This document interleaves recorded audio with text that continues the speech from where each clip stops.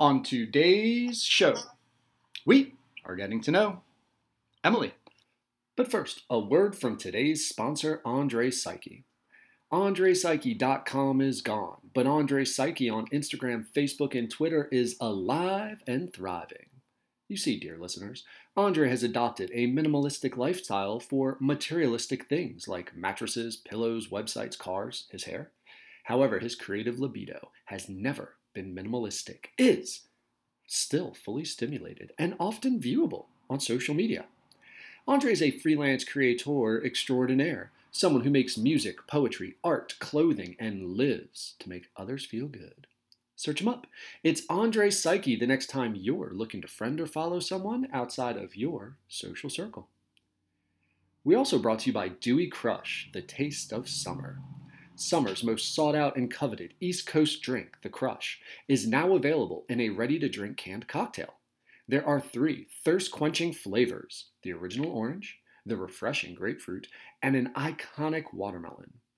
Dewey Crush contains smooth, premium vodka, sweet, citrus, triple sec, fresh fruit juice, and a splash of lemon lime soda, making it the perfect partner to any summer event. So whether you're going to a barbecue, headed to the beach, or just hanging with your homies, crush it with the new Dewey Crush. Now available in Dewey Beach and all over Delaware. Want some more information? Visit deweycrush.com. It can be awkward asking for money, but we're asking for money.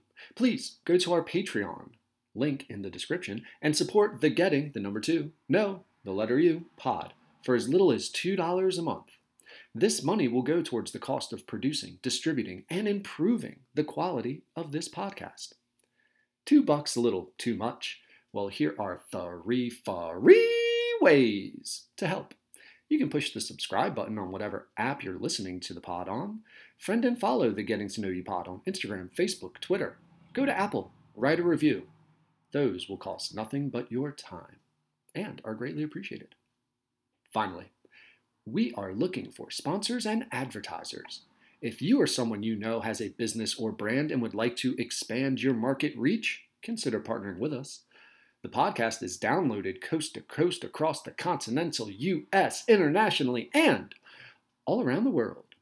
So if you or someone you know are looking to get more traffic to your site, more followers on your social, more purchases of your product, more clicks on your whatever, just message us. And now, Getting to Know You. Hello.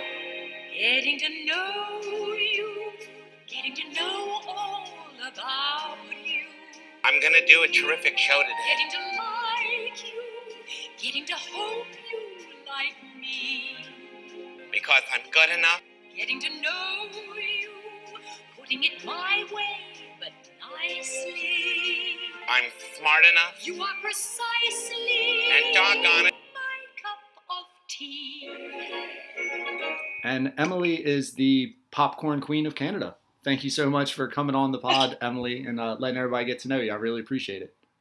No problem. Thanks for accommodating my poppin' schedule. Poppin' schedule. Are you, how many popcorn puns do you just work in daily now? I don't know. Too many to count. Too many to count. So I had come across you from a former guest who was on this podcast. You were on his, and the stories, it's just insane. I guess my first question is, do you just get tired of telling the story? Is it old people like me asking? No, well, that's the reason I have kind of the hour max. I can do it for 2 hours, but I can do it for an hour. So it's no, not really, because I feel like in an hour it's good, and that. Or even some of them are even half an hour. And it's because I feel especially now with people's attention spans, it's having a 2-hour window is that's a lot. That's a big, even as a listener, right? So it's I think doing it for an hour or whatever is the best way to get everything across and something that people can relate to and everything like that. So. Gotcha. Yeah, it's interesting. I haven't, I don't study the marketing. I like the long form conversations. But I also will go for jogs and work out to podcasts. I'm goofy like that. I'm not into music when I do that sort of stuff. Oh, interesting. Okay. Yeah. So bike rides. I was going to go golfing. I'll go golf, listen to podcasts, drink some beer, and enjoy life. So I look for that longer time to almost get me through a distance run kind of a thing. Oh, interesting. Okay, cool. Yeah, I never heard that. Interesting or lonely. Maybe I'm just a dork, All right, man. So I don't want to jack it up, but basically what I know about you, headline, drug mule, gets arrested, starts popcorn business in jail, and now you're like woman of the year in Canada and getting all these accolades and super entrepreneur. Yeah, I mean, I think it started sometimes our biggest accomplishments, our biggest, things that we do that are important happen at the worst times of our lives. And, this was after I'd got mixed up in something as crazy as the drug trade. And, I'd never really thought I would ever be there. Like, you never plan this kind of nefarious situation that you find yourself in. And it was obviously the result of bad substances. And, I was dealing with the substance abuse. I don't want to say addiction because I don't believe that I'm an addict, but I would just say I was using a lot at that time to cope with family, and met this guy who, wanted me to get off the stuff. And I was like, okay. And so I actually trusted him and gave him, he knew a lot about me. And then the whole time he was actually kind of just grooming me to get on this trip. And, I'll admit I did ignore some red flags that I saw, and which we often tend to do when we just try to see the best in people. And he got me on this trip with him to St. Lucia. And then he says, oh, we're bringing drugs back. And, he said I should have known that this is going on. And, you don't like mess with these people. And basically it was a 7-day trip. And by the end of the week, I had 2 kilograms of coke strapped to my body. And I was put on the airplane, but he had it too. So he was not innocent either.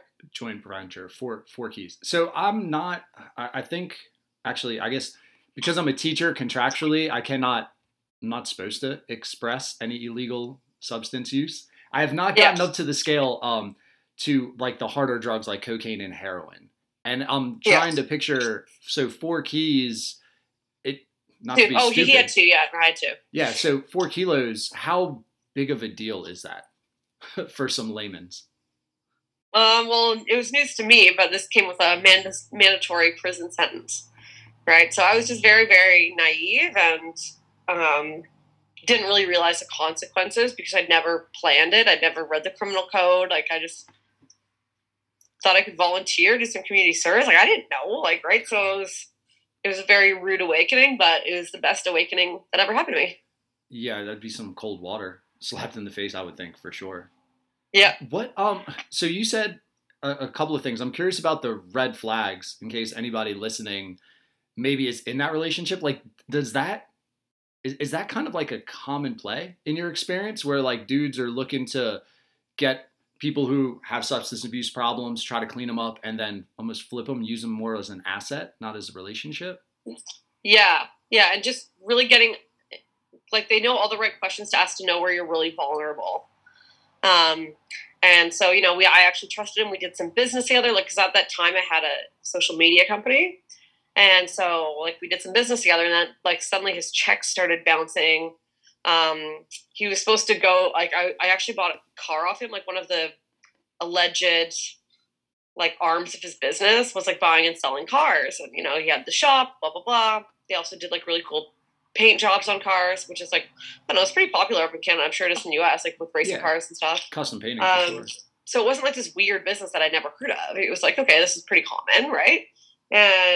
But then the checks started bouncing. So, but I kind of ignored them. He's like, oh no, like, he's like, I'll promise this check will or whatever. And then he's like, let's go on a trip. Like, let's forget about this. Like, I'll have the car ready for you as soon as we get back. And I was like, okay. So that was like, and he already had, like, I had already paid for the car. So, you take 10 grand from a 26-year-old, like, I'm not just going to go away. Like, I want my car or my 10 grand. So it kind of had me on that hook where it's like, I wasn't made of money at that time. Yeah. So I was like, I wanted what I paid for. And so I was like, okay, I believe you. Let's go on this trip. And was the trip like compensation? I'm so finally get this car. I'm sorry. Was the trip like compensation, or were y'all like actually like in a relationship, boyfriend, girlfriend, where you're trying to deal with the business aspect but still have a relationship? Yeah, it was weird. It wasn't like a monogamous relationship, and it wasn't really that sexual either. It was more of like a weird, like, supportive relationship, but it wasn't physical. Huh. But we still like we still really enjoyed each other's presence and time. Gotcha. But on that trip, I was supposed to be his girlfriend. Oh, supposed to be as far as like a story, or just like between you two? It was like, hey, let's reconnect and take this a step further. No, it was for the story he told me. Oh, gotcha. Yeah. And so going down, you didn't know, like, hey, I'm trying to get the guy apparently, you're bringing drugs so that you can get the cash. You didn't know going down, this is the way he's going to get some cash to get the cash back to me?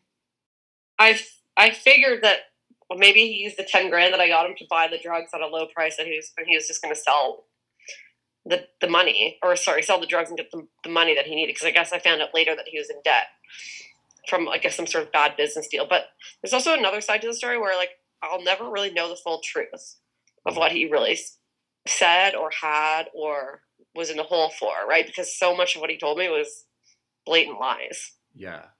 You would assume most of that's how people get manipulated, right? They just figure out how to lie.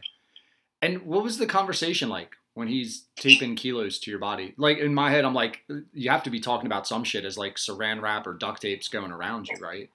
Well, he actually said that we were getting picked up. Like, it was like on a Wednesday, and he said we were going to get picked up by these people. And so I was just silent the whole time because I didn't even want to get in the car. But I did. And then he's like, oh, yeah, this isn't like just about fun and games anymore. Like, we're here to work. And then I think I was just in shock the whole time. Like, I wasn't excited. I wasn't, I didn't get this thrill of what I was about to do, right? Like, that's what a lot of people, when they break the law, there's a thrill. And, like, there was no thrill there for me. Like, we went to this house, and it was occupied by a number of other individuals, and there was drugs in the wall, like, already pre-packed.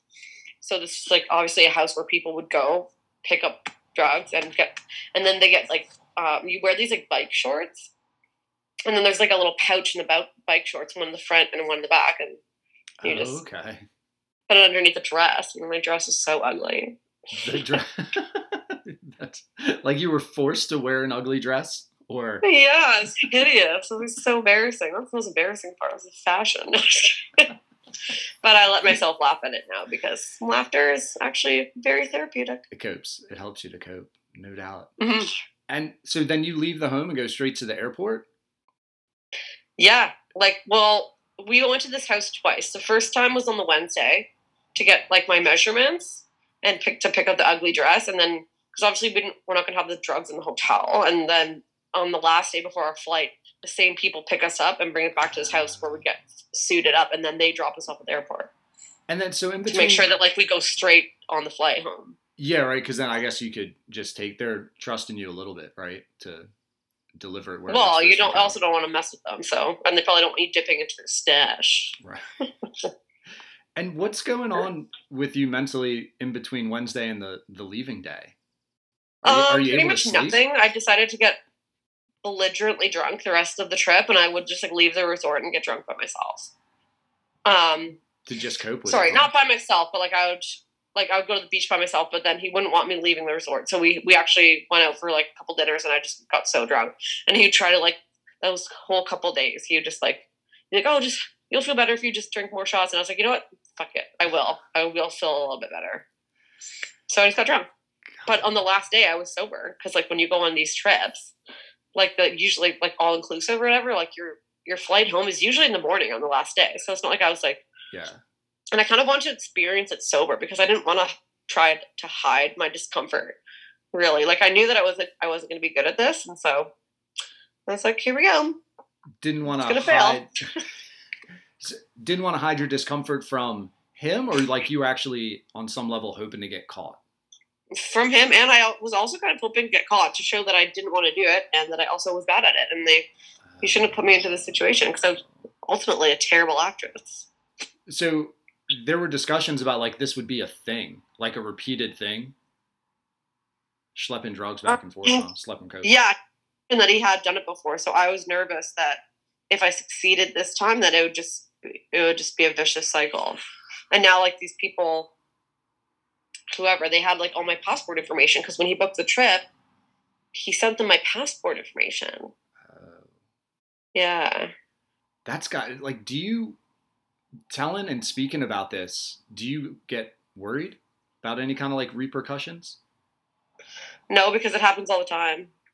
People get busted and talk about drug. Yeah, and dealers, like ultimately, he actually got like beat up after, I think, because I told him straight up like I didn't want to do it, and he brought me into it anyway, and so it was ultimately his fault for being selfish enough to recruit me into it when I knew I didn't want to do it, and so it was his error, it was his flaw.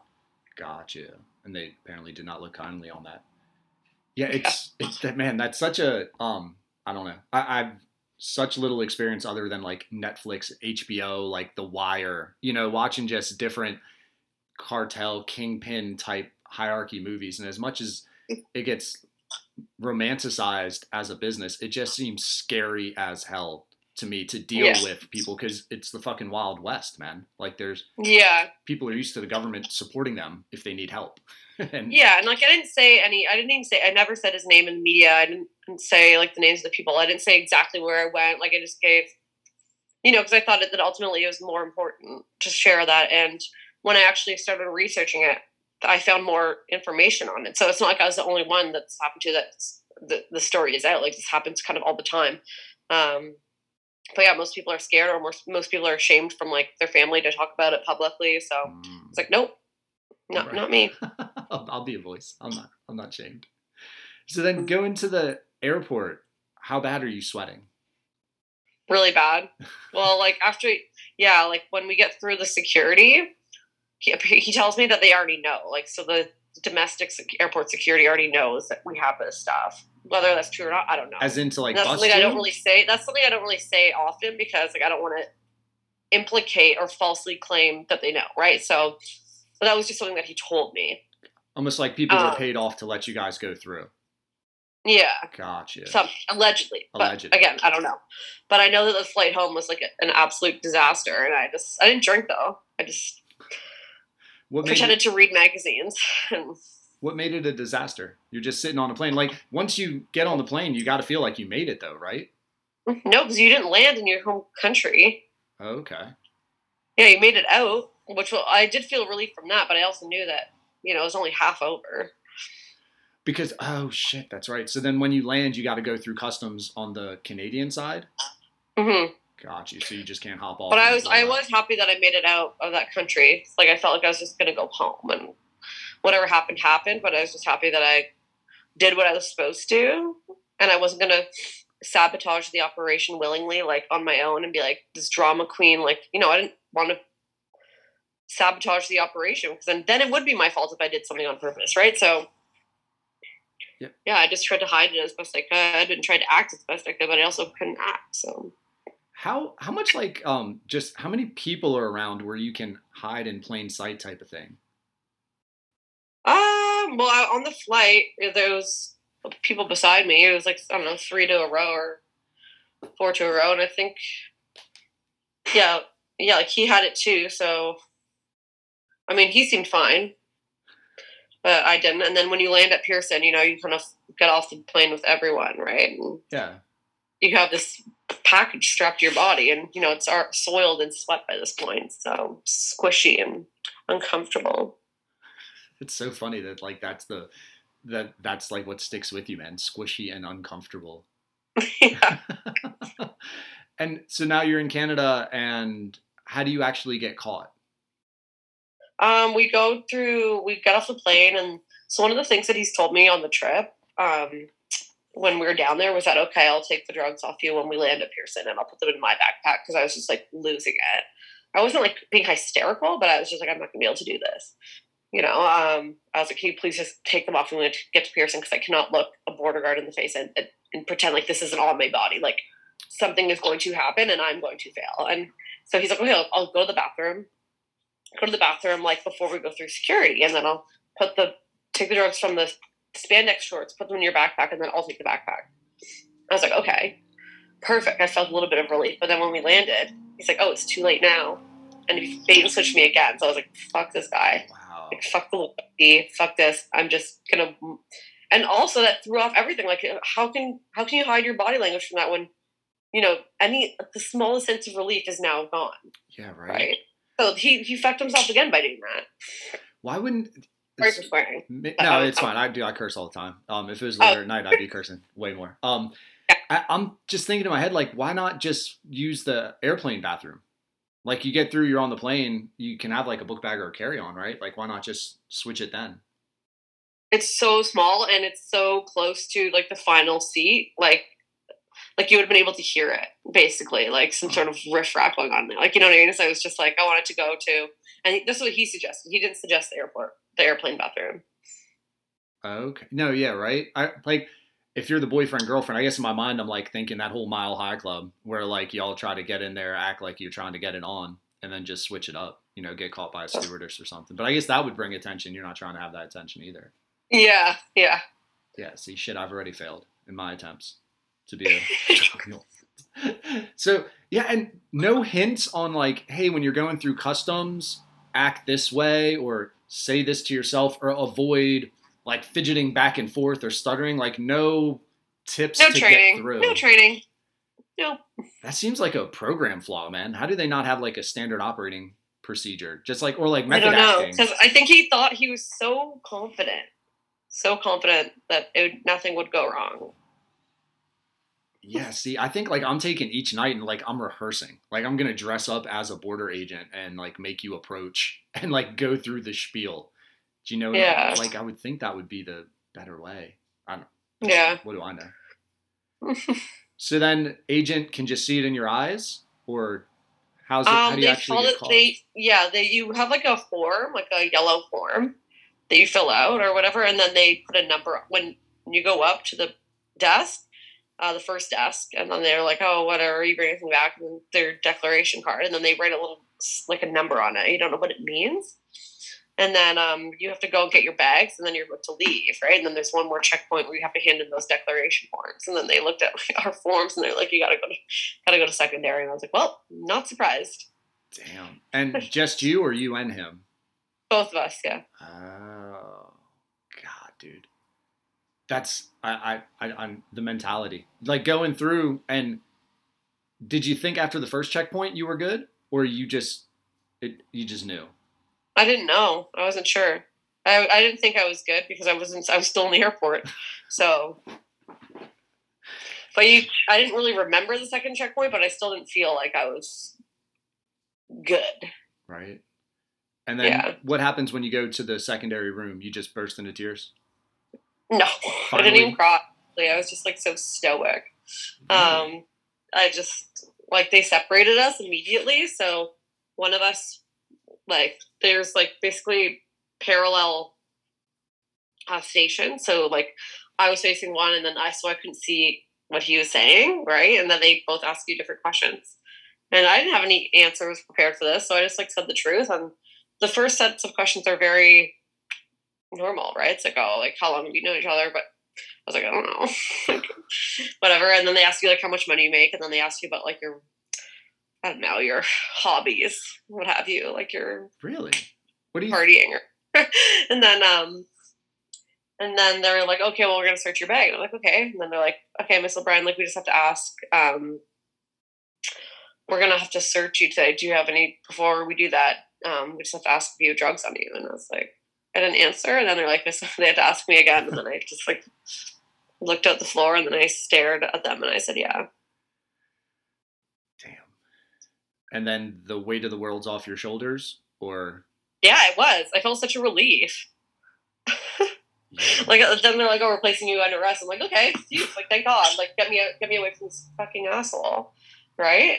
But little did I know it wasn't just gonna be, it's not like your parent, like you can't just leave after that. Like it was very, I got sent to the local jail for the weekend, and I couldn't get out until my parents bailed me out.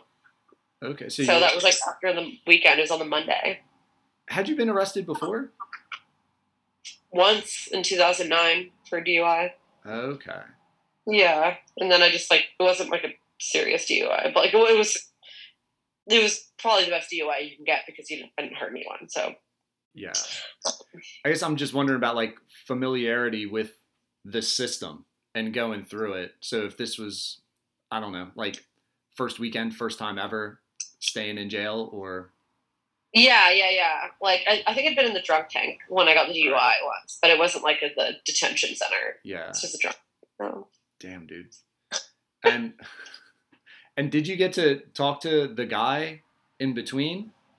No. Nope. No. Ever again? Speak to him?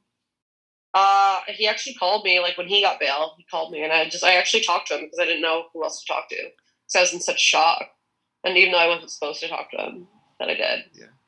And there wasn't some, like, super fancy, like you would see in Ozark, this lawyer coming up to make sure that you get off or get some good deal? I know my dad got a lawyer. Oh. My dad, thank God for good parenting, right? And supportive parents. Yeah, but they're not worried about me, you know? It's like, they know that I was like a good kid, but they also knew that I was kind of struggling with certain things, and I did kind of live, I don't want to say a risky life, but I was very impulsive with certain decisions. So this was the one that just kind of caught up to me. Gotcha. And what conversations with the lawyer, what were those like? I was like hearing a lot of shit. But I still didn't know what a lot of shit was. I was like, when can I go to Boston? So ignorant. Like, no idea. I had a trip planned to Boston in August. And I was like, oh, well, I just have to wait for another car date. Like, whatever, you know. No. Yeah, right. Not how that works. And so how long is the case? Or the lawyer just pleads it out? Yeah, it ended up being 2.5 years. Because then we also had to build my case. So obviously I wanted to plead guilty because I knew that I had basically done it regardless of the extenuating circumstances. And I thought that trying to plead not guilty, like, would just cost me more money. And it was just putting so much stress on my whole family. And I just wanted to learn something. And I knew that, like, of anyone that would go to jail, I could learn something from it. So I began to develop the mentality that this was going to be something that would change me for the good and not for the worse prior to actually going to prison.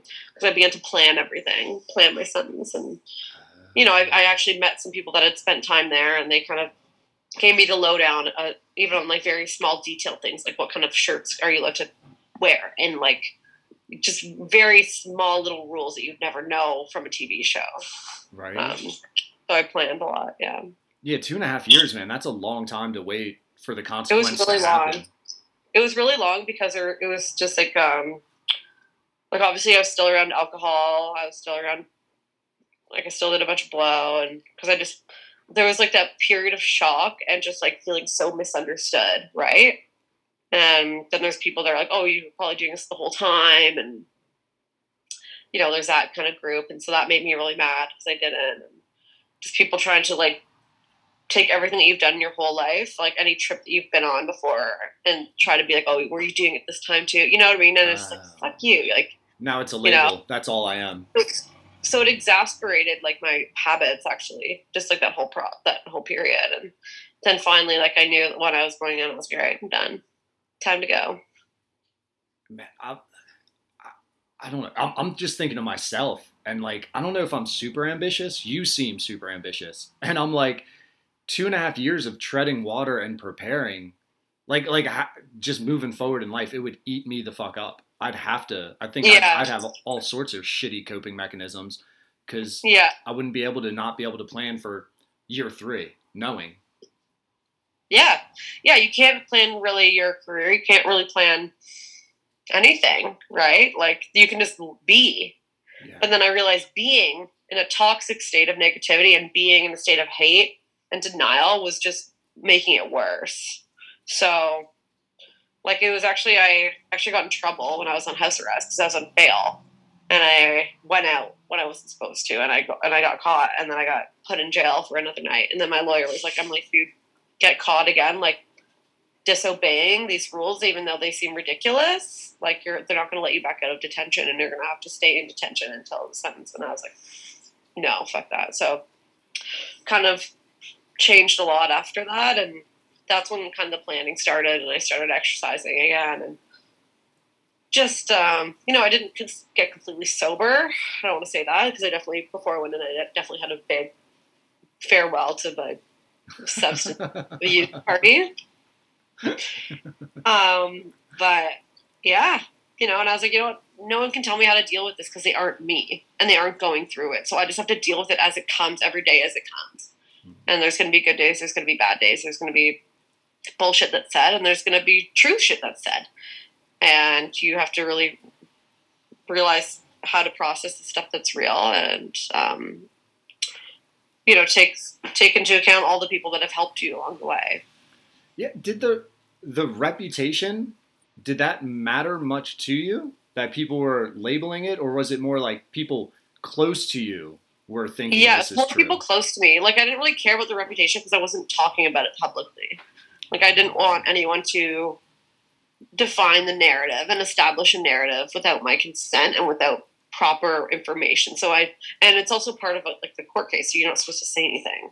Gotcha. Mm-hmm. Damn. So then even the people, see, that would be really, if you're already feeling vulnerable, you're already feeling hurt, you already feel like you fucked up, and now you feel like you've let down, or your trust circle, whatever you want to call it, doesn't believe in you anymore.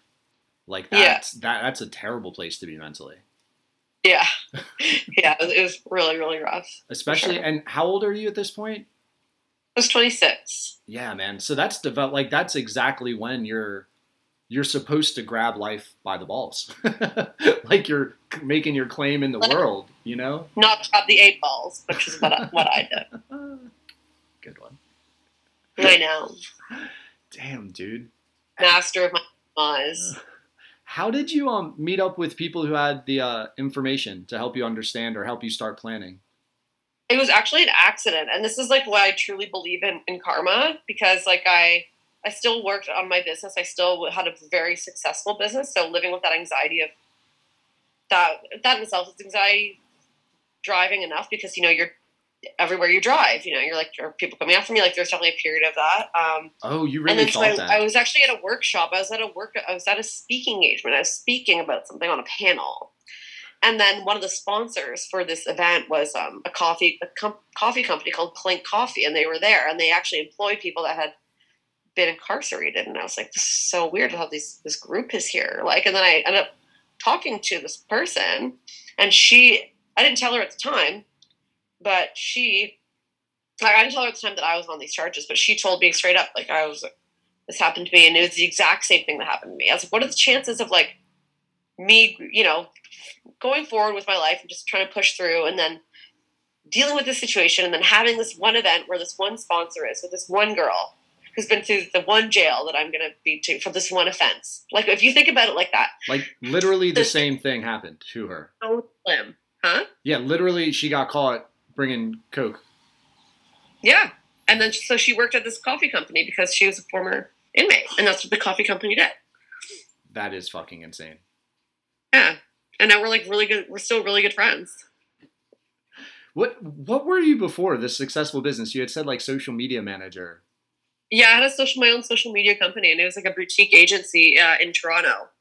And I don't know how I did it, but I just made it really successful. And I went from working with like the local stores to like working with retired NBA players and TV stars and stuff. So it was, I guess, like I had this way about me and the way that I worked and my energy that got a lot of positive feedback. And so, and social media stuff, like you're just helping them to get followers, brands, speaking business opportunities, or what does that even mean? It was more like content creation. And then, we obviously with content creation, you want to increase the attention that's spent on your site. So, or on your profile. So, and then also like responding to people. And so people would be like, how do I launch like a new, like if it was a restaurant or something, then you'd like every new menu you'd go in and you'd have your food photography. Like for every kind of industry, there's like a special kind of photographer. And so I'd have like a roster of different photographers that I would use for different projects.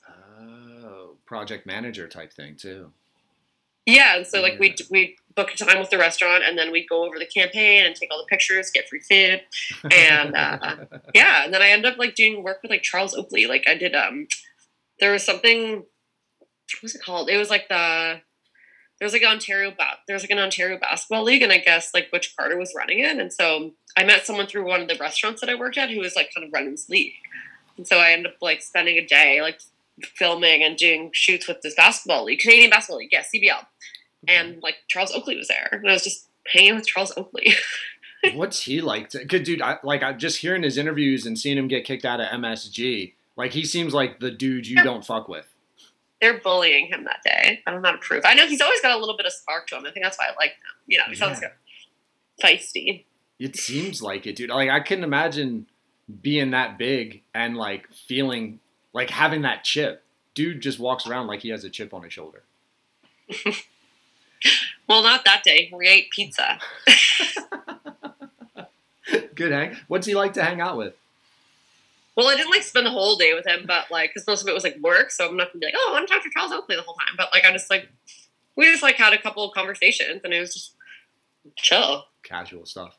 Did you Did you hear? I don't get like celebrity syndrome at all. I'm not gonna be like, oh, can you sign this? You know, like I didn't even take a picture with them, like because I want to be professional, so I don't really get like that. See, yeah, I wouldn't be able to not get like that. I'm such a fucking fanboy of anything. Like anything and everybody. I'm just such a fucking fanboy. Just the Charles Oakley story. Did you hear about, and this is such a weird aside, did you hear about any of the beef between like Matt Barnes and Kwame Brown, Gilbert Arenas, Steven Jackson? No. All right. So they have a podcast, All the Smoke. Do you know who Matt Barnes is? Steven Jackson? Kind of know. So Matt Barnes is real famous for like a Kobe video. This will probably be a real long and shitty thing for nothing real special. But they have a podcast. Gilbert Arenas comes on. Kwame Brown was the number 1 pick when Jordan is with the Wizards. And he's straight out of high school. Gilbert Arenas is talking about how Kwame Brown mentally can't hang. Kwame Brown hears this and just starts lighting them the fuck up on IG Live. Like he's posting videos as he's drinking Red Bull in his truck down in Texas and like gonna threaten them. And how does Charles Oakley connect, you're thinking? Because Kwame Brown says Charles Oakley was brought in as a mercenary because Michael Jordan thought he wasn't tough enough. And Charles Oakley's job was just to beat the shit out of Kwame Brown every day in practice. Oh my God. And you're like, damn. Kwame Brown's like 7 foot 280. And Charles Oakley's large. He's not that large. But that's the rep, man. He comes in and he's like, I'm going to fuck you up. Like, we're going to play hard. I don't know. I look at Charles Oakley and he'd be a great grandfather to have on my side. Yeah, for sure. Sorry. I don't know why that's why I'm such a fanboy, because I find stuff like that interesting. So panel speaker, let me try to get back on track and stay focused. Panel speaker, and you're getting some tips from this lady who was also arrested trafficking drugs. Kind of became acquaintances at the event, and then I actually went and visited. I gave her my card, and I was like, I found this like really interesting, like not really saying what I was doing.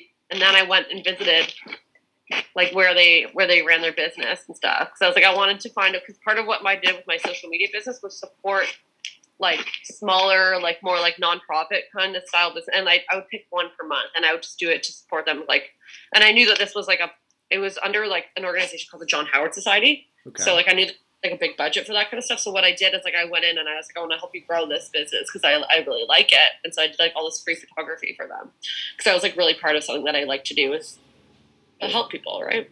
And then as me and this girl started to get close and chat, I was like, I can't hold this in anymore. I was like, I want the same charge as you're on. And then she's like, oh my God. She's like, don't worry, everything will be fine.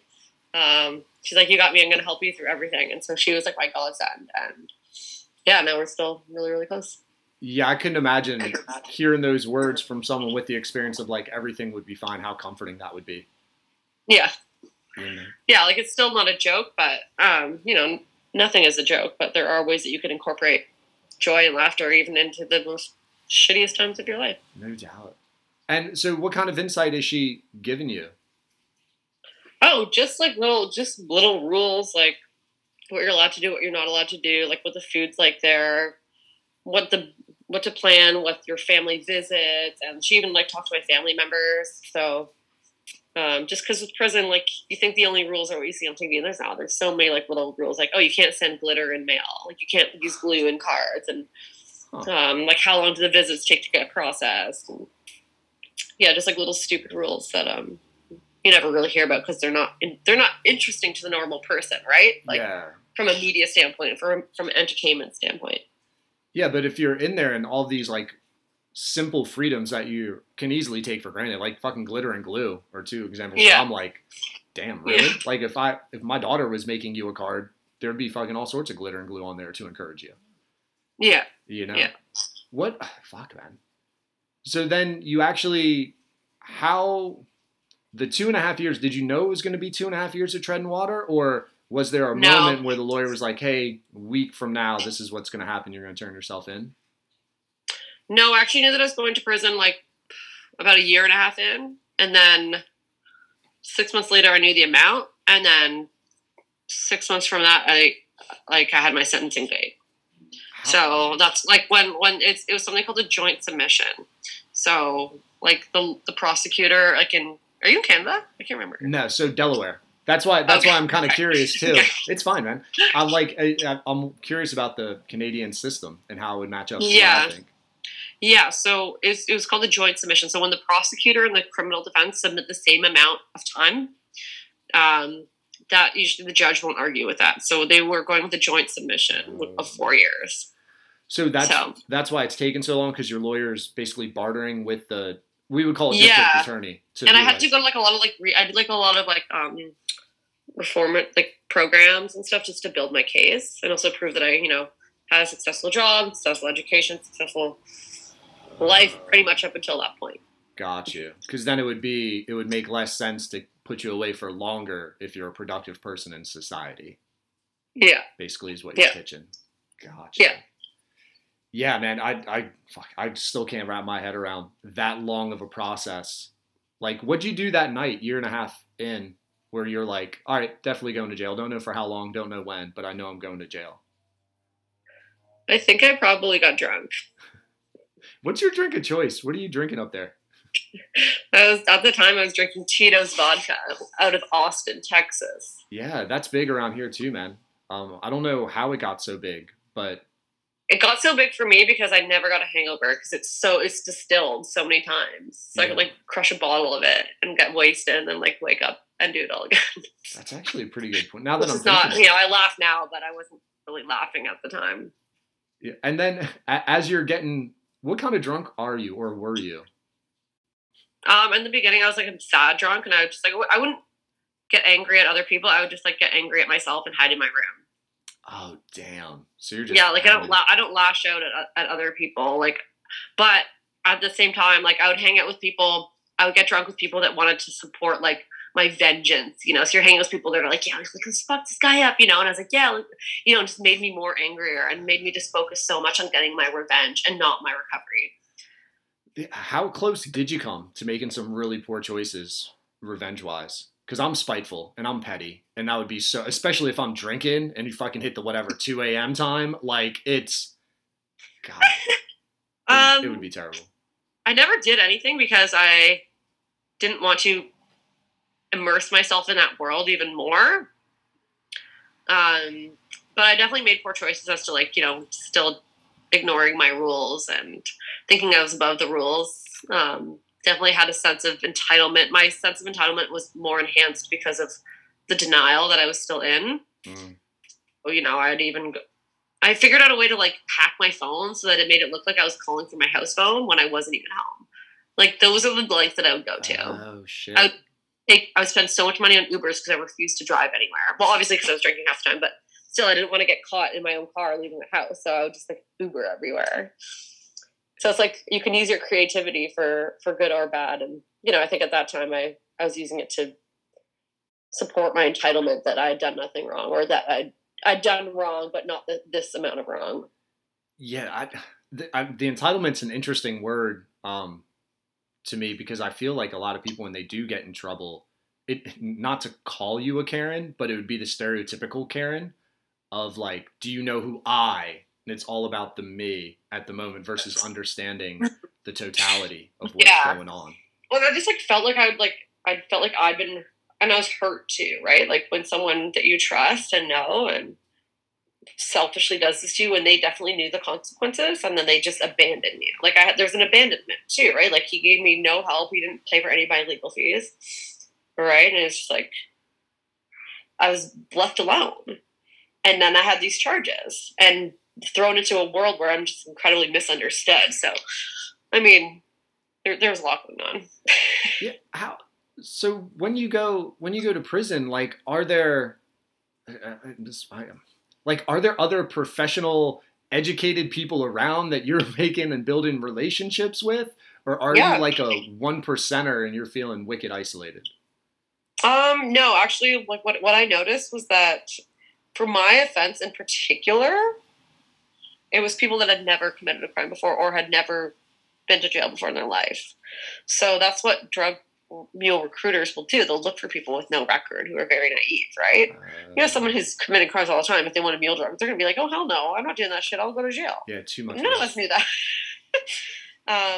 And then there's also people that are in prison for things that happened due to, I think, like self-defense, right? Which is another whole area of why people misunderstand women that are incarcerated. Like half the time they're defending their life or their kids from an abusive partner or something.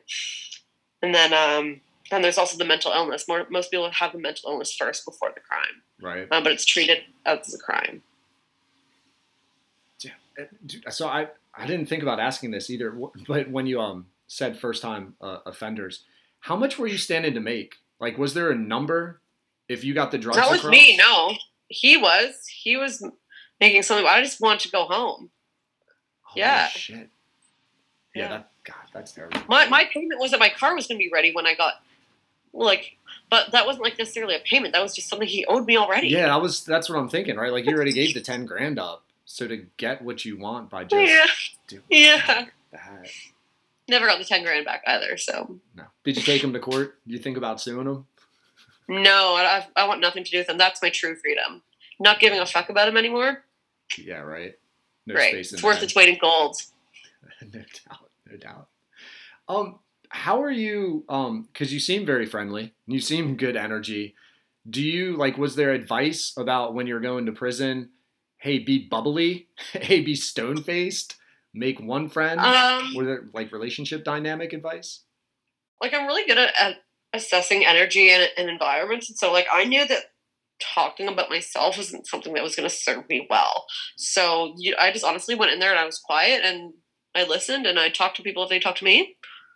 And once we had a talking kind of relationship, then I would talk on my own, instead of waiting for them to talk to me. But you just kind of live and learn. It's I saw it as going to another country. It just has its own language, borders, customs, clothing, currency. Yeah, right. And because I traveled so much, I just saw it like I was going to another country. I didn't see it as the other. It was just going on a trip that I can't leave for a year. Sentenced for 4 years, and did you wind up serving a year, or how much of the 4? No, I'm serving 4 total, but just in different ways. So the first is you serve inside a jail, like a prison, and then you have to, depending on your behavior and if there's any issues, you can either get parole or not, and you're eligible for parole after 1/6 of your sentence in Canada. Okay. So, but that's not living on your own. You've got to live in a halfway house first for 6 months, which is so annoying in itself. You got curfews and you have to call every time you change a location. You have to call from a landline, and who has landlines? Yeah, so there's that. And then if you pass that, then there's full parole. And obviously your parole officer has to know where you're going, where you're staying. They have to come see the house. The person that you live with obviously can't have a criminal record, which I think is I think that's pretty fair. I don't want to say fair, but that's pretty expected. Gotcha. So they just don't want you associating with things that would I don't know. Yeah, that would hamper maybe your success, right? So. And was that the process for you? So you did a 1/6 of your time, then you were able to get to a halfway house? I did a year, so I did a quarter of my time. Gotcha. So why do you think you didn't qualify to get out on the 6th? I did. It's just the halfway house were crowded. We had to wait. Dude, that's gotta be, I don't know, is that frustrating? Sitting there waiting? I got out for Christmas, but then I couldn't even actually go to my house for Christmas. I had to stay at the halfway house. Yeah? And what was halfway house Christmas like?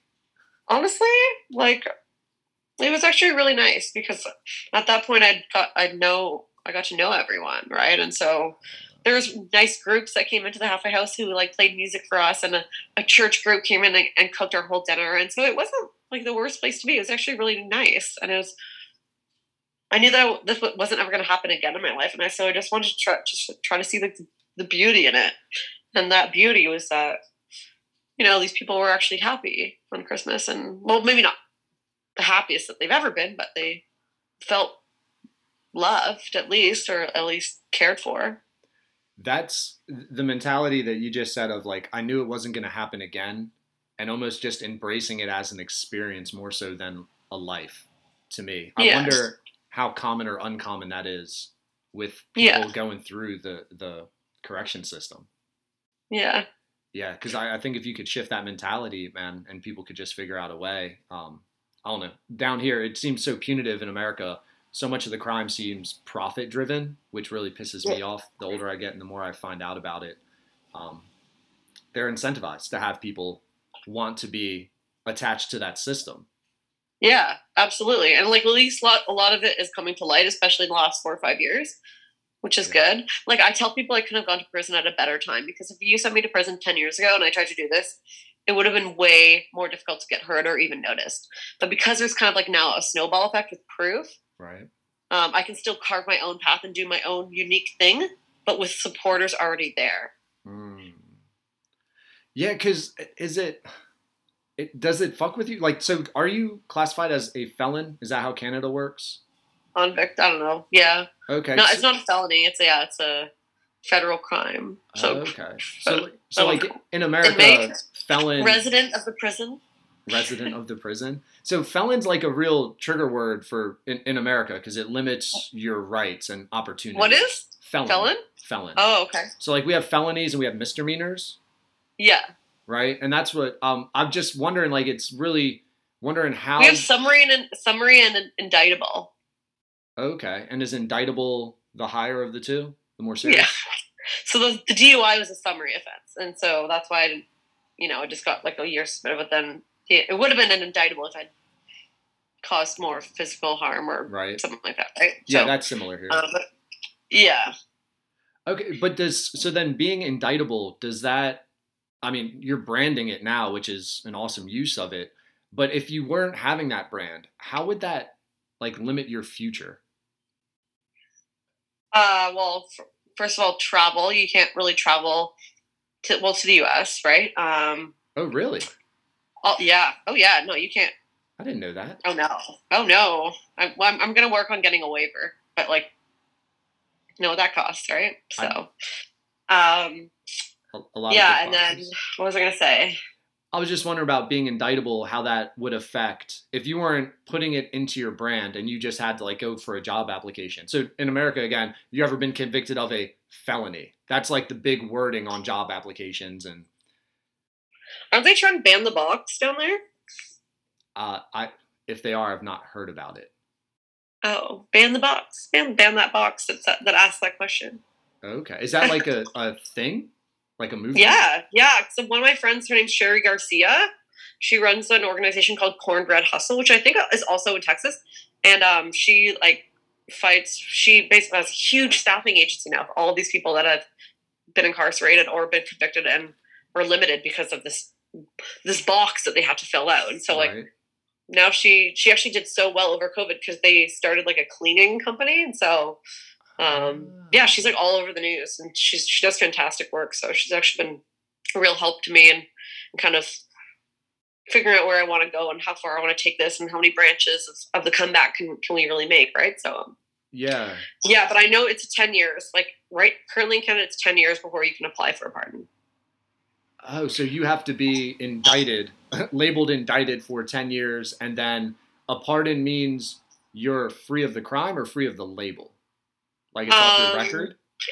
Yeah, it comes off your record. Okay, interesting. Except when you travel to the U.S., the U.S. can still see it. So the U.S. does not recognize Canadian pardons. That is so interesting, man. How did do you know why? Lame. Yeah, right. Like why or how that is? Like how has that not been negotiated? Just because it's easy to keep it in place.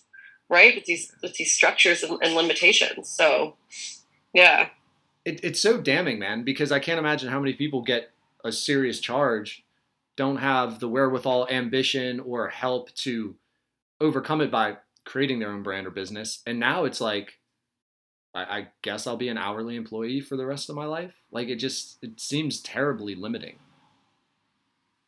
Yeah, for sure. It definitely is. And that's like one thing that I'm working with, like with MPs on, like in Canada right now, is kind of changing that legislation so that it's not so long, right? Because it actually makes it worse, and it makes it more likely for someone to resort back to criminal activity. Because you have less options, you have less opportunities. Yeah.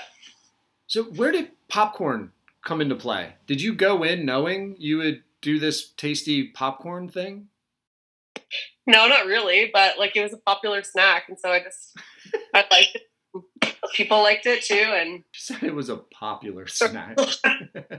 I thought you'd done like market research or something, man. When you're preparing, I guess in my head I just thought like you did some sort of market research and were like, oh shit, gourmet popcorn, that's the way to go.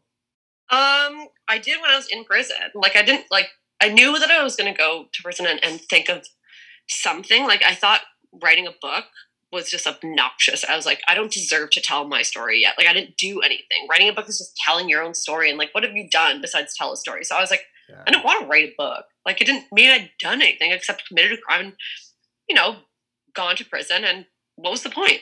So I knew I wanted to do something more than that. And I also knew that I was very entrepreneurial. And I also knew that I was ready to like harness my creative skills for good. And I was going to go into this as like a learning experience.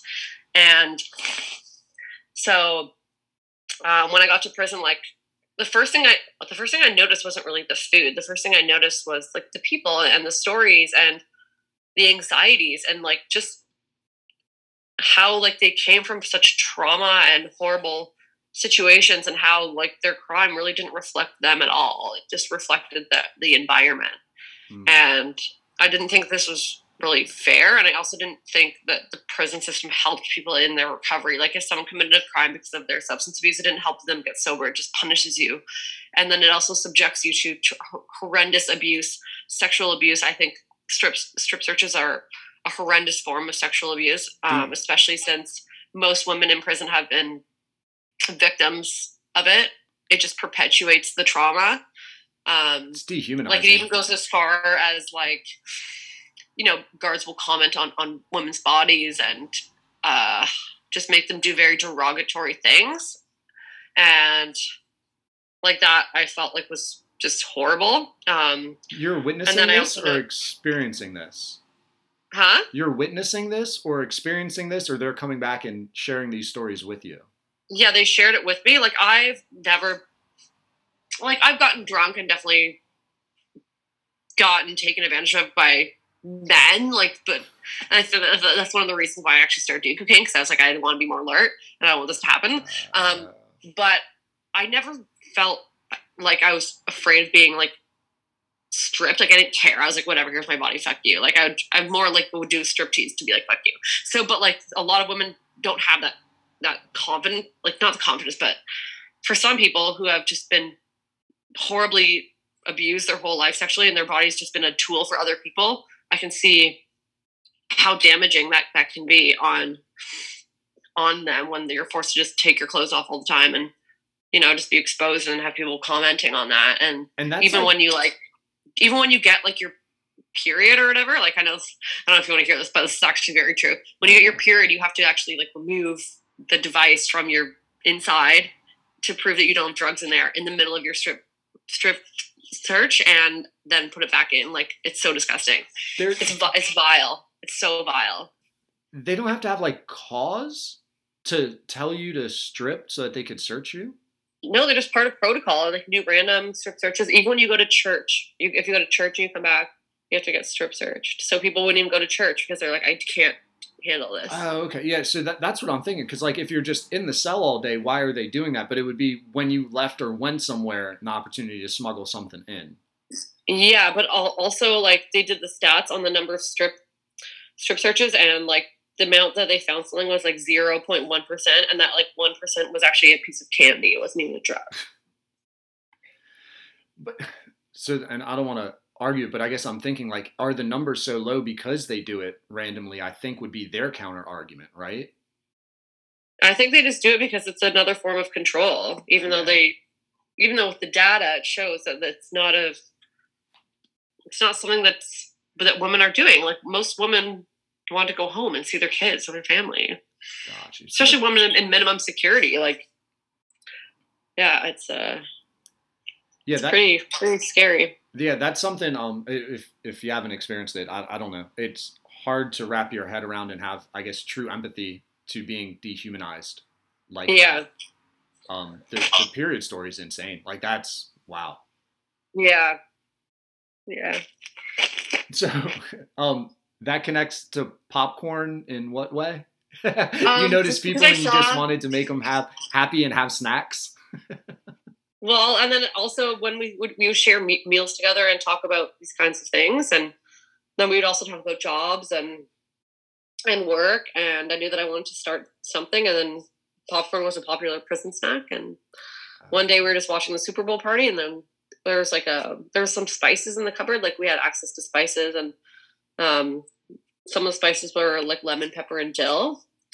And so it was like on the popcorn. It was actually so good. And then I ended up experimenting with a bunch of different other recipes, like peanut butter and jam and peanut butter and honey. I put like one of my original recipes I called it jailhouse cheese, and I'd get cheese from the craft dinner.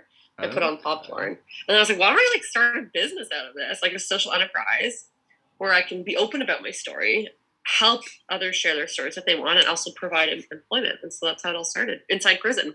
And then I talked to my buddy, Ryan, and we'd actually worked on some business prior to that, like with my social media company. So we worked well together. And he's like, Emily, I can sense your energy for this, and I really want to help you do this. So we kind of started building it from the inside out. Yeah, I can't imagine how much of an advantage the social media experience is for you in this. Yeah.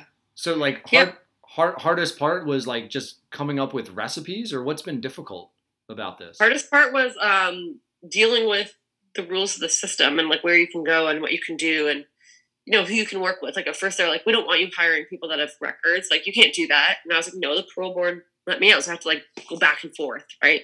Be like, this is part of the plan. Oh, because you're on probation, so hiring people with records, you're associating with criminals, and maybe they're thinking this is some weird way to have like a drug ring or something. Yeah, of course. Got you. Oh, I didn't even consider that, dude. Yeah, fuck. But the parole board let me out, and I presented that in my parole hearing, and they're like, yeah, we like this idea. So, just a lot of unnecessary things. And, obviously like when I started the business, like you don't have a big budget, right? Like your debt, like I still have to pay my legal fees, but because I shared story versus the media, I was like, I want to share this in a way that's going to tell the whole story, not just the headline. And so I had a really, really fantastic piece. I actually did the piece with someone I went to high school with. So she knew who I was prior to all of this, and she worked at the paper. Okay. And it was actually like an 8-page spread. And then it got shared in like the same paper in Toronto, and then it kind of spread like that. And then so much support just came in, like just because they're like, this could have been this could have been my daughter, and thank you for explaining how this happens, not just what happened, right? And so then when the popcorn part of the article started happening, there's local businesses that were like, how can we help you, Emily? Like, how can we support you? And so people just would start offering me free space at their events, like so you don't have to pay a vendor fee, or someone popcorn popper. There was a grocery store that let us pop in there for free, and I actually did social media for them. It was like a local store, so I like traded like that. Yeah. And so it was really a collectively built business, and eventually we moved from making it in-house to a manufacturer because we just couldn't keep up with the amount and the scale. And so now we have 3 distributors too, because I couldn't keep it in my mom's basement anymore. And so it gets shipped all across Canada. We do e-commerce. And I also sit on a panel, like an anti-human trafficking panel now too, which is like a huge worldwide initiative that talks about how these things happen and how we're tackling different industries to combat, it happening to people. So, are you like, with your experience, does that get categorized as human trafficking? You being forced to? Yeah, but it's the crime first, right? And it's very hard. It's easy to prove the crime. It's harder to prove human trafficking. I hadn't considered that people being manipulated into bringing drugs across the border, that would be considered human trafficking. Yeah. Man. So you're nothing but a do-gooder now. Super entrepreneurial, change the world do-gooder. Yeah, I do good, but I still help people be fierce. You know, like I have no time for, don't put up with that shit.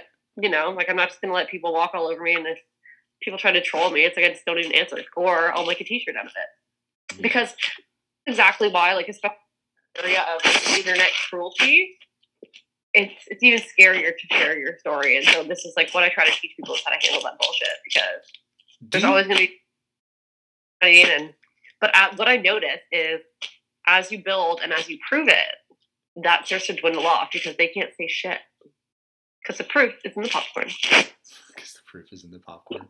Like, what do you get trolled about? Oh, some people will be like, oh, classic drug mule story. Good thing she used her privilege to, start another business. And some people are like, oh, you're exploit. Like, people just don't even read the article. And they're trying to be like, I hope you get canceled. Like, you're taking advantage of people in prison. I was like, I was in fucking prison, bitch. Like, idiot. But I don't say that, obviously. But it's just teaching people how to handle, like, the very... Oh, sorry, my battery's dying. How to handle, like, the very ignorant and often cruel internet world, because if you want to change something, you're going to have to deal with that and shut them up. That makes sense. Yeah, so then people look at it like you're... Not a lot. Like, I don't want to, like, say it's a lot, because it's definitely not a lot. Yeah. But when it does come, like, especially if you're someone that, like, works with us and you're the last thing you want is to be publicly shamed again, right? So... Yeah, for... an accident that whatever, or for a choice that happened in your path. Yeah. How? For a choice that happened, not a life, right? So the two are very, very different. Yeah, because, man, I mean, that's interesting, the trolling part about, again, looking at the repercussions and the system, the limits the system puts on you because of the arrest. What the fuck else should you be doing than trying to monetize off of your experience? Like, isn't that what everybody does? You have experiences, and if you want to have a business, you try to profit off of that business. That doesn't mean you're fake. I know, it just doesn't make sense. Even if you have a job, you're monetizing skills. Yeah, like job. Yeah, what would you supposed to? It's just such a good use, and then if anything, it just creates, it destigmatizes the indicted or the felon label. It helps people to understand the person behind the label. Yeah. Exactly. That's interesting. Yeah. See, I thought the trolling thing was going to be way more like sexual in nature for females, putting yourself out there. It's also very, like, I don't, like, post, like, photos like that either. Like, I don't, like, post, like, I'm very, like, not real, but I don't, like, post a lot of pictures that would generate those kinds of, like, what I'm talking about. Thirst trapping. We call it thirst trapping down here, and then people get upset. Okay. Yeah, no, I didn't expect it to be more about you using the experience. So, sorry, that's why I was taken aback. I was like, I thought the trolling would just be fucking, like, I don't know, horny dudes saying shit that's inappropriate. And I was like, I don't know. All right, well, Emily, I know we had an hour. It's a little over. Let me get you out of here on this. Okay. So I like to end the podcast with guests telling a story. Okay. So can I get your best first for last? We've saved the best first for last.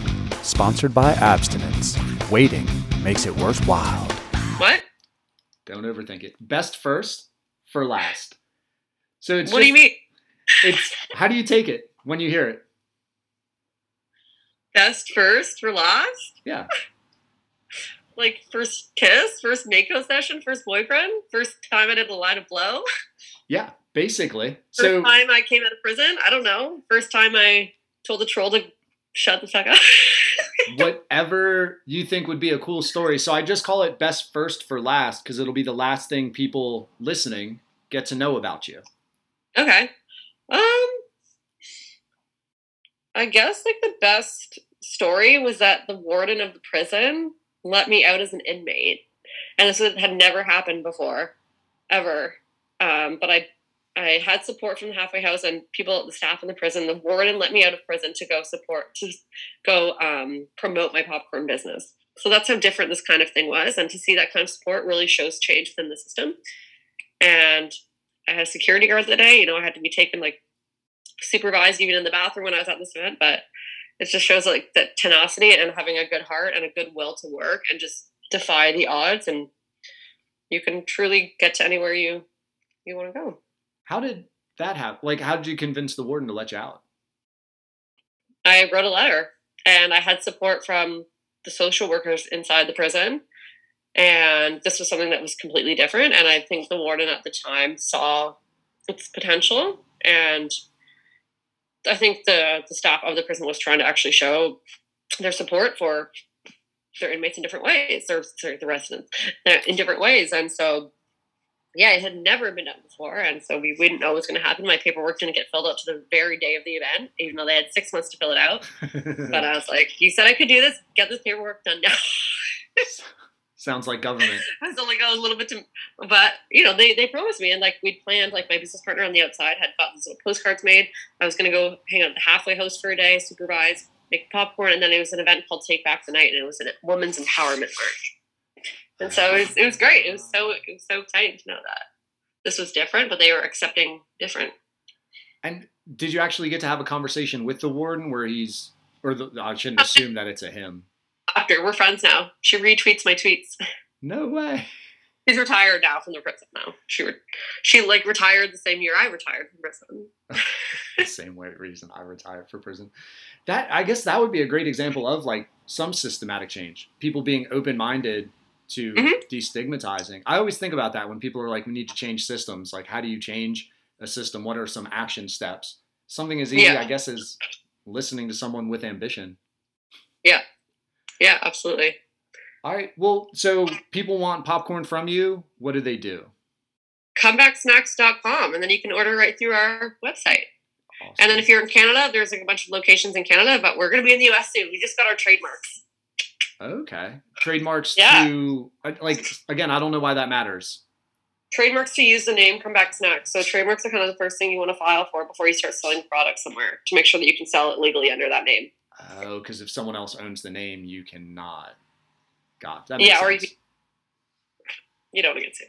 Oh, okay. No doubt. Not on a former inmate budget. Gotcha. All right, Emily. Thank you so much for the time. Thanks for organizing. How do we do this? Sorry it was such a wild morning, but that's life, man. My life is. No doubt. All right. Good luck going forward, man. Thank you.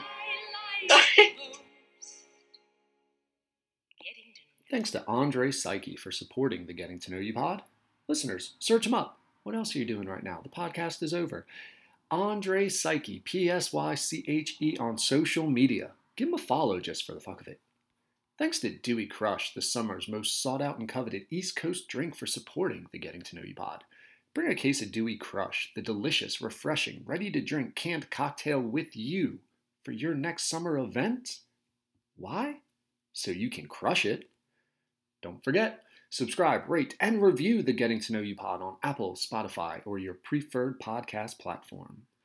Please, dear listeners, go to our Patreon. Support the pod for as little as $2 a month if you've enjoyed getting to know any of our guests, or would like to just support us in improving the quality, distribution, and production of the pod.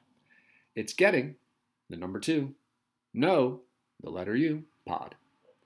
If you have not already, please friend and follow the Getting to Know You pod on Twitter, Instagram, Facebook, and finally, if you or someone you know would like to become a sponsor of or advertise on the Getting to Know You pod, we would love to partner with you. We have a wide-ranging global audience that would like to get to know more about your brand or business. How to make it happen? Just DM us, send us a message, email. You could call if you can find my number. Later, listeners.